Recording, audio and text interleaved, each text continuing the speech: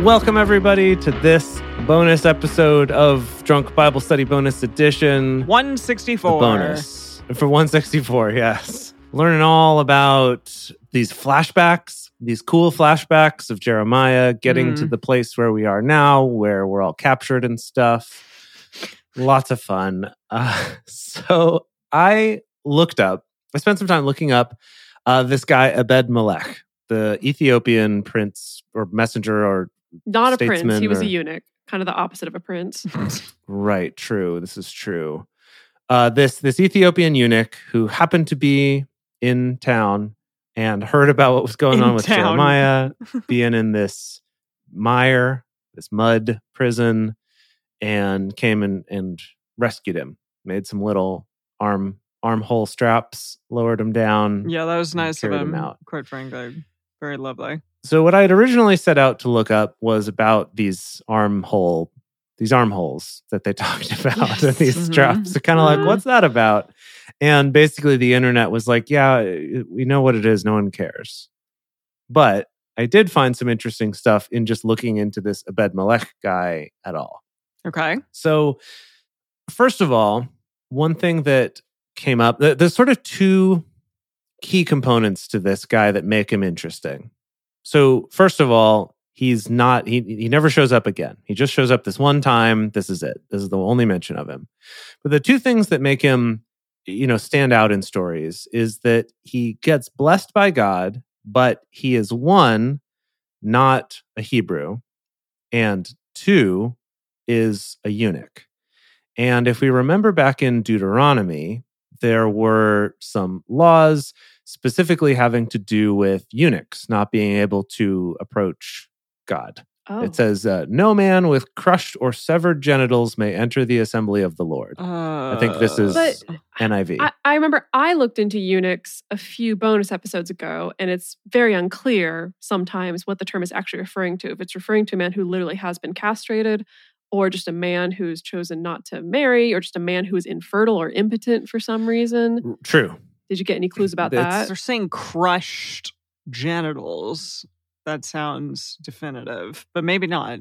Well, but no, that was the law. Yeah. That was the law, was that if you have crushed genitals, you can't go into the temple. That's right. mean. Right? Or you can't. Why? Yeah. But Who it's just cares? unclear of if eunuch necessarily equals crushed genitals. Got it. Right. Like in when this we say the word context. eunuch later, is this what we mean? I don't know. Or that part we don't know. Okay. That part we don't know. But there are a couple of things. So one thing that came up on the Hermeneutics Stack Exchange, which of course we love, Your favorite site? is this person put in this question basically being like, so hang on, is Deuteronomy like prohibiting eunuchs? But then it seems like we have these other stories in like Kings and Isaiah and Jeremiah where eunuchs are present and are good guys, like, receive God's blessing. What's the deal? And the person who responded, like they wrote a big long response, but the parts I thought were interesting is one is that all of the eunuchs that come up later on in stories are not Hebrews, that they're all foreigners. Oh, interesting. And this is another example, right? He's Ethiopian. Okay. He's not from their tribe. So that's like one thing. But the other thing he brings up that I actually think he could have dove into more in this explanation is just reminding us that these prohibitions from Deuteronomy are about who can enter the inner sanctuary of the temple and perform rites for Yahweh, not about who's blessed by Yahweh or who's good or who's allowed to be part of society or any of this other stuff. Like that, those laws were very specifically about that because they cover a ton of other stuff, like anyone who has eczema or scabs. Right, I remember that. Jeez. Yes, Right? it was so specific. Or a about broken any kind foot. of disfigurement. Yeah, anything. What? A broken foot? Right. Come on. Like a disfigured face, like all sorts of things that you can't. All it means is that, say you were a priest, you could still be a priest, you could still be a Levite. You just couldn't perform the rites that involve going into that inner sanctum, but you can still be one of God's people and be part of that. So I think That's nice. Again, I think our sort of modern day legalistic sensibilities and the way I think a lot of modern Christians and even modern Jews have tried to look at these things as like, see, these are bad. Self-mutilation is bad. It's prohibited. It's like, it's not prohibited per se. It's not saying you're a bad person. It's not saying you're going to hell, because that wasn't a concept they had. Sure. It's just saying you can't be, in the inner sanctum with Yahweh. Gotcha. Interesting. So, Okay. so that was one thing that was interesting. And then also that he's a foreigner. And the thing that's interesting about that, because, Jeremiah says Yahweh's going to spare you, nothing bad's going to happen to you because you're cool. And this is part of several other examples we've come across of people who are not one of God's people still receiving God's blessing in some way, right? That the fact that, I guess it's like, I don't know, I was trying to figure out a good metaphor for it. It's like the Hebrews are they're like on God's team, but that doesn't mean he doesn't like anyone else, right? Like that he can't be nice to other people. There's still, it's not like he's saying, now you're part of my team, but it's like, hey, but we're going to be cool. Let's be cool. Yeah. We don't get a lot of text about people that God still likes, but maybe doesn't love. That's true. It's a lot of, these are the people I love and these are the people I hate. Sometimes those are the same people, depending on when you catch me. Right. But we don't get a lot of Awkward. information about The randoms. acquaintances of Yahweh. Yeah. It's true. Yeah, totally. But anyway, and then I guess the other thing, he tends to come up when people are talking about how even during a time when there's a lot of corruption and bad stuff going on, that this foreigner, and maybe this relates to stories like the Good Samaritan type stories later on in the New Testament, but this idea that like you can't take for granted that just because these are your people, that they're good people, and that someone who's not your people are bad people. Because here, he's the one who's not one of your people, but he's the good people, right? He's the one who came along and not only said, hey, this is wrong what you're doing, but also in getting him out was like mindful and took care of, hey, we're going to make this little harness for him because he's probably weak and sick. He hasn't had any water and food for a while. And, so I think that's also kind of an interesting lesson to take away from it as well. That is nice of him. Yeah. Good job, Abimelech. Yeah. Alrighty. Well, we're going to move on from the Jeremiah chapters right on to the Psalms that Dedeker and I researched this time around, and specifically Psalm 51 and the concept of original sin, which, wow, okay. Even just... It's a doozy. It is a doozy, and there's a lot of back and forth on this concept. Had you heard the term before, Em? Like, were you familiar with it? Definitely. Okay. Yeah. And my understanding of it was like, okay, you're born with original sin. Like, you're sinful when you're born just because you're a person or something. I don't know. That's basically it. Is okay. Yeah. Okay. Well, and you both told me, like, look on the Wikipedia article as opposed to like trying to delve into some Christian person's blog. Yeah. Which I'm glad that I did, because it's a little bit more clinical, I think. And I learned a lot here. We're not going to dive into all of it, but I'll just try to do a basic overview. So initially what it says is original sin is the Christian doctrine that humans inherit a tainted nature and a proclivity to sin through the fact of birth. So theologians basically say that it's like something as insignificant as a slight deficiency or a tendency towards sin, yet without collective guilt referred to as a sin nature, to total depravity or automatic guilt of all humans through collective guilt. So that's like a big range. I see. So so the interpretation is within that range of either we are born just inherently absolutely terrible and evil, or it's just we're born with the best of intentions, but still with a tendency to be bad little bunnies. The doctrine of original sin, it began to emerge in the 3rd century. Oh, wow. And so that's a very early concept. A while. But much later than where we are now in the Bible. Yes. Later than where we are now, exactly. That's what I'm saying. Yeah, but it became fully formed with the writings of Augustine de Hippo, which was in 354 to 403. And they were the first author to use the phrase original sin. So, Paul the Apostle's epistle to the Romans. This was like a translation thing that people were going after. But essentially, it's this story told in Genesis 3 where Adam and Eve, they disobeyed God, blah, blah, blah, blah, blah. And also we haven't gotten there yet, but the writings of Paul have been extremely important in terms of the later development of the doctrine of original sin. Classic Paul. Huh. Yeah, it would be a Paul thing. So that's just something to know. Yeah, that freaking guy. Really? Okay, I don't know anything about it. I'm but not a yeah. fan. Paul is not a fan of Paul. He's very... Yeah, we don't want to give too many. Well, too we'll many- understand more when we actually get there. But my impression of Paul, of what I understand of him, just off the top of my head, is very fire and brimstone. Okay. Like a lot of judgment, a lot of, to use a modern term, let's say a lot of gatekeeping. Really? A lot of, because everything that Paul wrote was essentially, it was literally a series of letters that he wrote to all these different communities, basically laying out, this is how you're being bad. This is how much you suck. Right. Interesting. Like that was Paul's tone overall. That's unfortunate.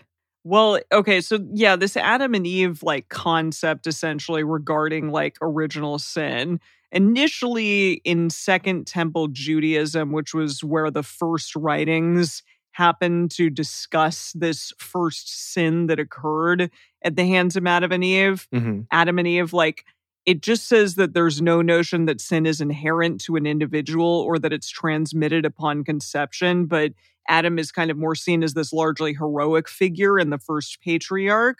But then later, the stories of Cain and the sons of God mentioned in Genesis 6, like sort of started moving it towards this original sin thing, I guess, which is interesting. By the first century, a number of texts did discuss the roles of Adam and Eve as the first to have committed sin. So that's something. And then Paul took it even a step further. And then the Greek fathers before Augustine, I'm just going to say this last, Clement of Alexandria rejected the doctrine of original sin, claiming that the reference in Job 21 to a child being born naked from their mother's womb is a statement of the innocence of the newborn, and therefore a statement opposed to the idea of original sin. He also rejected a literal interpretation of Psalm 51:5, which is what we just read, which would otherwise suggest that David was born in a sinful state. So they're basically saying also that Genesis was largely a story of allegory. So that's fascinating. So there's been a lot of like back and forth. And later, like, people took it way further, and Martin Luther did. Martin Luther asserted that humans inherit Adamic guilt and are in a state of sin from the moment of conception. That's too bad. Even from conception. So even in the womb, you are sinful. Yeah, geez. When the egg and the sperm hit each other, then you're sinned. Bam, sin. That's what makes sin. Bam, sin. Yeah, exactly. And then also, yeah, like Roman Catholic and all that stuff. Wow. So, yeah, Catholicism basically says that, like, yeah, the sin of children at birth occurs. Death and suffering, inclination to sin, and the absence of a sanctifying grace in a newborn child is also the effect of the first sin. And also, women suck because Eve like made all this happen. Essentially. Yeah, that old Right. chestnut. Of course. Yeah. Can't discuss Yeah. original sin without throwing some of that in there. Yeah. Yeah, but you know what? I appreciate that Wikipedia is kind of doing it in this more clinical sense, that they're just like talking about all the ways in which original sin is Mhm. showed up. Mhm. But there's some debate about whether or not it is a thing, even amongst theologians and different scholars of like different time periods. Right. Mhm. It seems like people really took it and ran with it. Like the sooner we get to present day, the most, more Mm. recent people do. Right. Yeah. Fascinating. Anyways, I'm good. I'm done. I am There's more, done but You're with done. that. You're Yeah. you're free of sin. you know what? I'm not going to keep going. This is a humongous article. Right. Just This humongous. is another one of those topics where definitely people's whole doctorates For have been sure. written Yeah. on Yeah. some tiny facet of a 10-year sure. history of what one person thought about Mhm. original sin, So it's a deep well for sure. Indeed, it is. Yeah. Yeah. Well, let's close things out with a not great song, as Okay. is our want Yes. in these bonus episodes. So Okay. we read that psalm, and there's that line, create in me a clean heart, oh God. And again, like happens so often with these psalms, immediately I've just brought right back to my Christian upbringing, into a sappy, really not great quality hymn that uses the lyrics of this psalm. So Okay. I tried to get to the bottom of who Whose fault is this? is responsible for this. Who did this? Obviously, Dave is the one who wrote the song. Who do I have to blame? But the hymn itself, I was really trying to find who actually did this. And this hymn is so old. It's one of those things where it was a little hard to track because the fact that in some hymnals it's listed as anonymous just because people are like, I don't know who wrote it, so we'll just list it as anonymous. And then someone picks it up and does a new arrangement of it, and then it gets credited to them. Okay. And then someone creates a new album, and then it just gets credited to them. And so I was tracking. The oldest reference I could find was, so I found an old hymnal that credited the tune of this hymn to a composer from like the 1500s. Whoa. So Whoa. very, very old. Johann George Wiener, or Wiener, if we want to take it there. I think it's probably Wiener, but I couldn't find much about him, though, other than Okay. in reference to this song. Occasionally, not a lot of information. So maybe it's It- Weiner. maybe it's Weiner. And they just credit the tune. Okay. So I found another old hymnal that credits William Batchelder Bradbury, who was a composer from the 1800s, the mid 1800s. And I think he was the one who maybe knew the tune and took these lyrics and decided to smash them together and then called it his own. I think that's what my guess would be. Now, William Batchelder Bradbury is famous because he composed the tune to Jesus Loves Me. Wow. I don't. Wow. I don't That know is a what that hit. is. That is a real Now, hit. that's a hit. I'm going to put a pin in it for another bonus episode because I went down a rabbit hole looking at the history of Jesus Loves Me, and it is Whoa. wild. Okay. Oh yeah. Too wild to get into here. I don't want to get distracted. So Jesus loves me. we're going to dive into that for another bonus episode. Okay. Anyway, now it's the time to just play the song. And we're going to start from the middle of the song, actually, from kind of the beginning of the verses and the chorus. We're just going to listen to about a minute Okay. of it. You give me a Okay. signal when you want me to stop this. You want me to stop this monstrosity. Go till 2:13-ish or so. In me a clean heart. Oh God. Oh God. Oh God. And renew a right spirit within me. And renew a right spirit within me. Create in me a clean heart. Oh God. And renew a right spirit within me. And renew a right spirit within me. Cast me not away from thy presence, from thy presence, O Lord. O Lord, and take not thy Holy Spirit from me. Take not thy Holy Spirit from me. Restore unto me the joy of thy salvation. So, okay, first of all, It's First of all, really Emily- beautiful. we've listened to a handful of songs in these bonus episodes. Can you distinguish Mhm. this song from any of the other songs that we've listened to? Absolutely not. So that's the thing. It's that like Christian contemporary worship trope, It's like right? Where it sounds all the same. everything becomes the same. And I just love that he's also doing the very, very classic worship leader thing of always having to prompt what the next line. You got to is- remind everyone the lyrics Oh, because yeah. they forget. Yeah.